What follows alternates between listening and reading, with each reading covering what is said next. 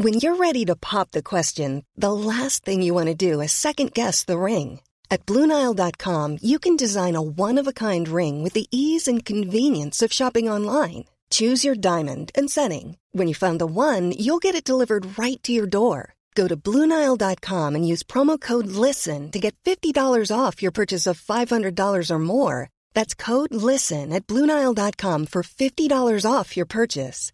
BlueNile.com, code LISTEN.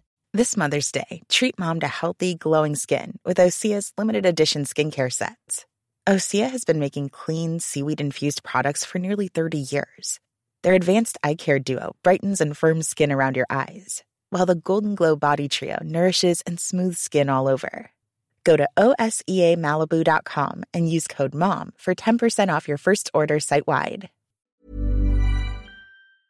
Welcome to the Julia Hartley-Brewer Daily. If you missed any of my Talk Radio breakfast show, don't worry. We've put some of the punchiest bits of this morning's show into a bite-sized podcast, the Julia Hartley-Brewer Daily. Enjoy. Across the UK, online, on DAB and on your smart speaker. Talk Radio. Well, let's talk to the man who's in charge of vaccine deployment. That's the Minister, Nadeem Sahawi, who kindly joins us now. Good morning to you. Good morning, Jim. Good morning. Lots of hope, lots of excitement about. We've got 3 vaccines, 2 already out and about. We're told millions of vaccine doses simply just waiting for safety approval.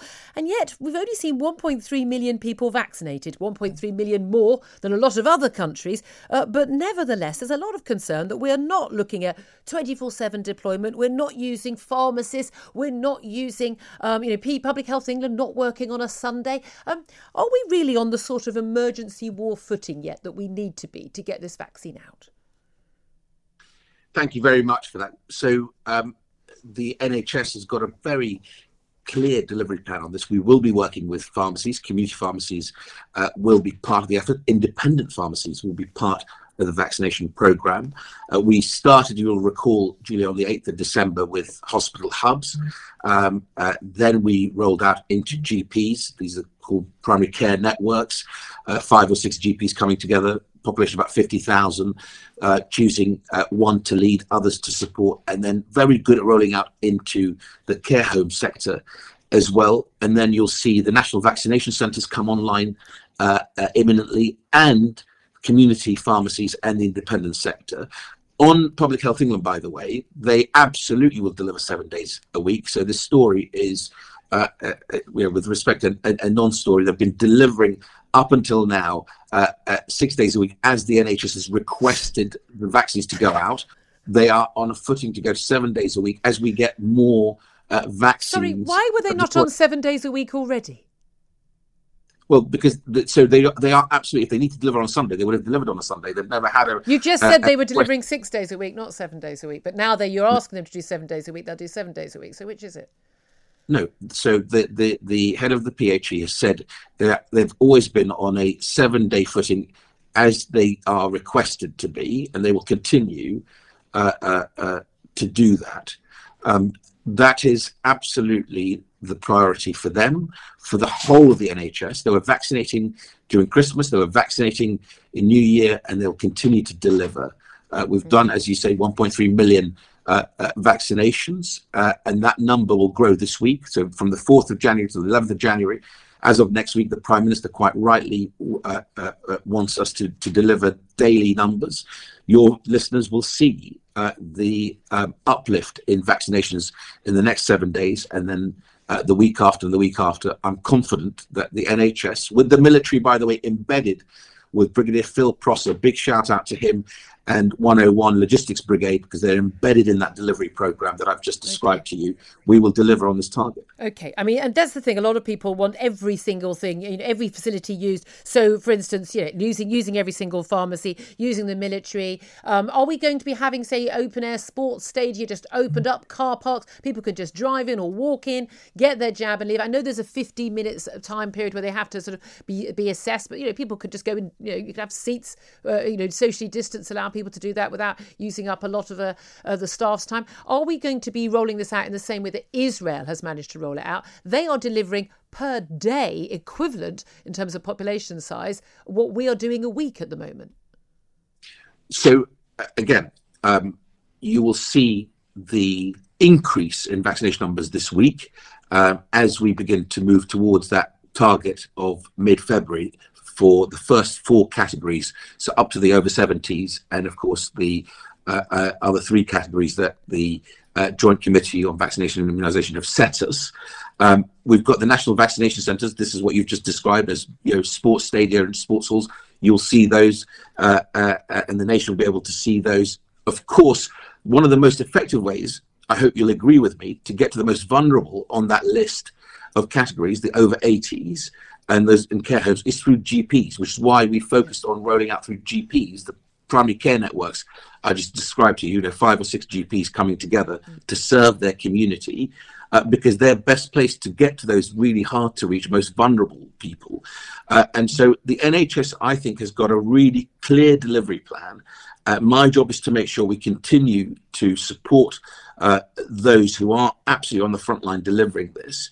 And we will, I absolutely believe, confidently deliver on that mid-February target. And when we have delivered on that, and I say I'm glad that you're confident. My God, the whole country is rooting for you, Minister, to succeed. And I know you've got to go. Just final question: when we have delivered on that, mid-February, all the over 70s, that's 86% of deaths accounted for by over 70s having the vaccine. And a few weeks after that, when we know that they're all covered by that from that massive 89% protection from the first dose. At that point, is there any reason why all restrictions on our lives, our freedoms, our economy, our schools and the like should not be lifted? So there will come an inflection point. You're absolutely right. And if you go through the 9 categories that the JCVI have said us, that's 99% of mortality, of deaths are pretty much covered. And as you say, a couple of weeks after the first jab, they will have that protection. As a quarter of all over 80-year-olds already have been vaccinated, in a couple of weeks' time, they'll have that protection. Then there will come a point, there'll be an inflection point between community spread, hospitalization, deaths, and of course, the number of people vaccinated.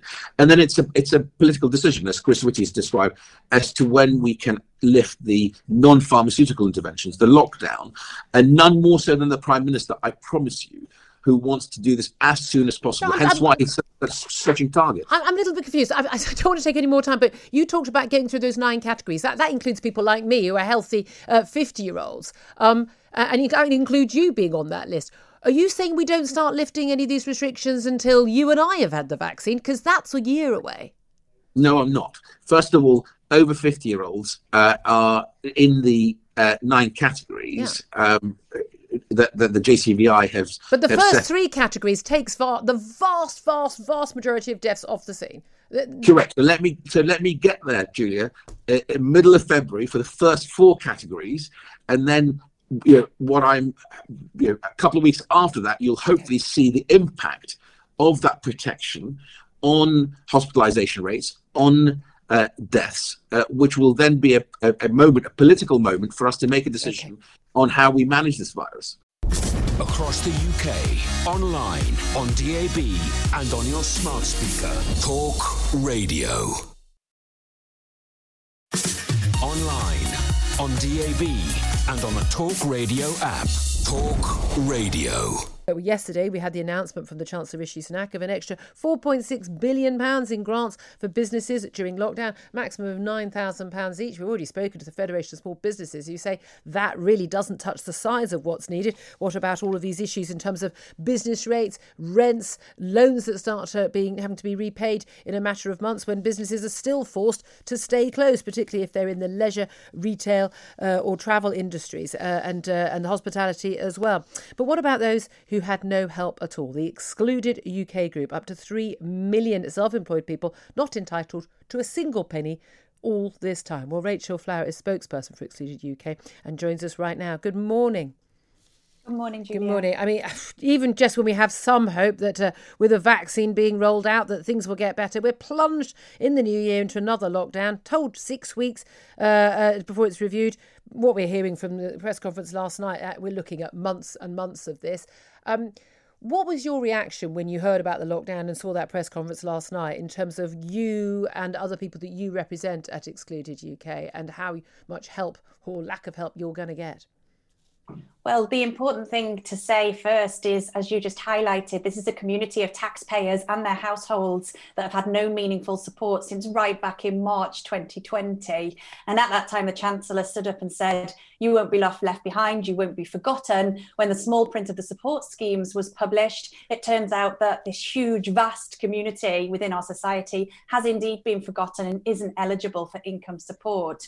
So this, in terms of the new lockdown, was just another really hard blow in a whole series of hard blows over very long months now. To be honest, for Excluded UK, the festive period and going into the new year was already extremely difficult. So many in our community pushed into hardship, debt, poverty, lost their homes, experienced extremely difficult mental health crises. There's an element within the community, they just don't even think any help is ever going to come now. They feel so let down by this government, feel that they've had their backs turned to them for so long. And what are we expected to do as a not-for-profit alliance to give them any sort of guidance and support? Yeah. It's an incredible situation for us to be placed in, to be asked to support this community with no funding. And a lot of these people who, you know, took some risks, went out on their own, set up a business, you know, the sort of powerhouse of this economy, people who do that, you know, just sort of plod through and just and make someone else make all the other decisions. They backed themselves, and yet they're not getting the backing. Now, a lot of people, and I'm among those, who really welcomed what Rishi Sunak first announced in the first lockdown to help keep business alive. Again, that's when we thought it was just going to be a matter of a few weeks. I'm beginning to despair that actually an awful lot of financial help is what enables all of these lockdowns to continue. Maybe if actually people knew that, you know, frankly, you're going to be out of a job, out of a business, off furlough, no money at all, maybe people would stop supporting these lockdowns. But I had a lot of sympathy for the Chancellor when I was asked repeatedly about this, is that actually, you know, how on earth can he identify a lot of the people who you represent and on their income if they've not, say, you know, filed reports, if they're not, if they haven't had a business up for very long, which is a lot of your members, and there isn't actually any proof that those businesses are in existence. The need to stop people claiming sort of mass fraudulent claims for this help, although they've managed to prevent a lot of that fraud, we understand. That was the reason why. What do you? I'm sorry to say, Julia, that's been the really damaging narrative that has held back our cause. Yeah. Because where there's a will, there's a way. And we've seen the government do some very complicated things in short spaces of time. So we know that it's possible to do. The support schemes themselves were put up very quickly. The gaps in the schemes were identified as early as June. Yeah. And there was a Treasury sub-report that came out that said, please close these gaps. These people have been excluded through no fault of their own. It wouldn't be very difficult. We've put forward lots and lots of proposals for how that could be done. If you take one group, for example, the newly self-employed, they are ineligible because, of course, they can't file a 2018-19 tax return. Of course, they set up their business in the 18 months prior to March 2020 with no knowledge that a pandemic was coming. They could have been allowed to claim on the basis of whatever they were doing in the 3 years previous. The vast majority were in PAYE roles before they took the brave plunge into entrepreneurship. That's a very fair point, actually. They could also have been allowed to put in their 1920 tax returns. That would have been another solution. And, you know, the fact that they're saying there could have been fraud, it's open to organised crime. My question has always been, well, what do the HMRC normally do to establish whether somebody is legitimately self-employed? And the other thing that they could have done is self-certification and clawback, which indeed they're going to have to do. For those people that have been eligible for the self-employed scheme, they are going to have to, in their future tax returns, carry on demonstrating that they didn't profiteer and that they didn't take these grants and continue working and in the end make more money. We know a lot of people have done that. So these excuses that have been given by the Chancellor make me personally and the wider community so angry, because coming back to the core point, where there's a will, there's a way. They have not even come to the table and had a consultation or a discussion, not just with us as a not-for-profit, but there's an APPG set up with over 260 MPs. Well, that's an all-party parliamentary group, meeting. Just in the week before Christmas, there was a meeting with the Treasury and Jessie Norman, who has now invited some proposals to be put on the table. And we're very happy to be putting those proposals forward. But the fact is, this is nearly 10 months on that 3 million households have been left without meaningful support. That is not the nation standing shoulder to shoulder. And your point, Julia, is absolutely right. How are people expected to do their civic duty and now stay home when they have no means of earning a livelihood and their basic living expenses aren't being helped and met for them? Okay, well, I mean, you've put a fantastically, I mean, I would say you've absolutely won me over with that argument. And I think many of my listeners who weren't already already won over really simple solutions that would have at least cut down the number of people who weren't affected. What would you say to someone who's saying right now, you know what? Well, lots of the people have lost their jobs during this. The furlough scheme wasn't enough to save their job, and they're on universal credit. Why can't your members just claim universal credit, which is what other people have been forced to do? What would you say to them? Yeah, that's a really great point. So I want to be very clear that the Community of Excluded UK isn't just self-employed people. It already includes people who were denied furlough by their employers back in March, April, May, or were just moving jobs and were actually pushed unjustly into unemployment. So that's something to bear in mind. The job retention scheme had a flaw that the employer was the gatekeeper. Even though it was taxpayers' money coming to meet the furlough payments, the employer sat in the middle and said who got it and who didn't. So we have a lot of PAYE freelancers, people who are on 0-hour contracts. The other thing to be really clear on is that we've surveyed our community, over 60% are low income, classed as low income. So we are not talking about people in a self-employed or limited company directors, fat cat salaries. The vast majority of people were earning under £30,000 when the lockdown began. So they didn't have savings. Again, we surveyed the community. Over 55% have applied for universal credit since March and been refused. So on what basis are they being refused? Well, I think fundamentally the system isn't fit for purpose. So if you have a partner that is working, then you're automatically ineligible. If you have an amount of savings in the bank, you're automatically ineligible. And so if you take that as an example, somebody back in March who was part of a 2-income household, most people in the UK are, they need that second income to survive. You can't claim universal credit whilst your partner is working. If you have any savings, you're expected to exhaust all those savings before you can claim the credit. That's people, awful stories. They might have been saving for a car or have a little holiday fund. Or so the key point is, Julia, or savings for their retirement, for goodness sake. Well, yeah. So even though people have survived, the fundamental injustice is that isn't parity with those taxpayers who have been fairly supported. Across the UK, online, on DAB and on your smart speaker. Talk Radio. Thanks for listening to the Julia Hartley-Brewer Daily. If you liked what you heard, please subscribe and give me a good review. And don't forget to catch me on the Talk Radio Breakfast Show every weekday from 6:30 until 10. Hey, folks, I'm Mark Maron from the WTF Podcast, and this episode is brought to you by Kleenex Ultra Soft Tissues, your ally to help tackle your allergy symptoms this season. I love the change of seasons, but nobody loves pollen and all those other things floating in the air that make you sneeze during this nice weather. Kleenex Ultra Soft Tissues are hypoallergenic and allergist approved, so fight back against watery eyes and runny noses without worrying about irritating your skin. For this allergy season, grab Kleenex and face allergies head on. Hi, this is Craig Robinson from Ways to Win, and support for this podcast comes from Invesco QQQ, the official ETF of the NCAA. Invesco QQQ is proud to sponsor this episode, and even prouder to provide access to innovation for the last 25 years. Basketball has had innovations over the years, too. We're seeing the game played in new ways every day. Learn more at Invesco.com/QQQ. Let's rethink possibility. Invesco Distributors, Inc.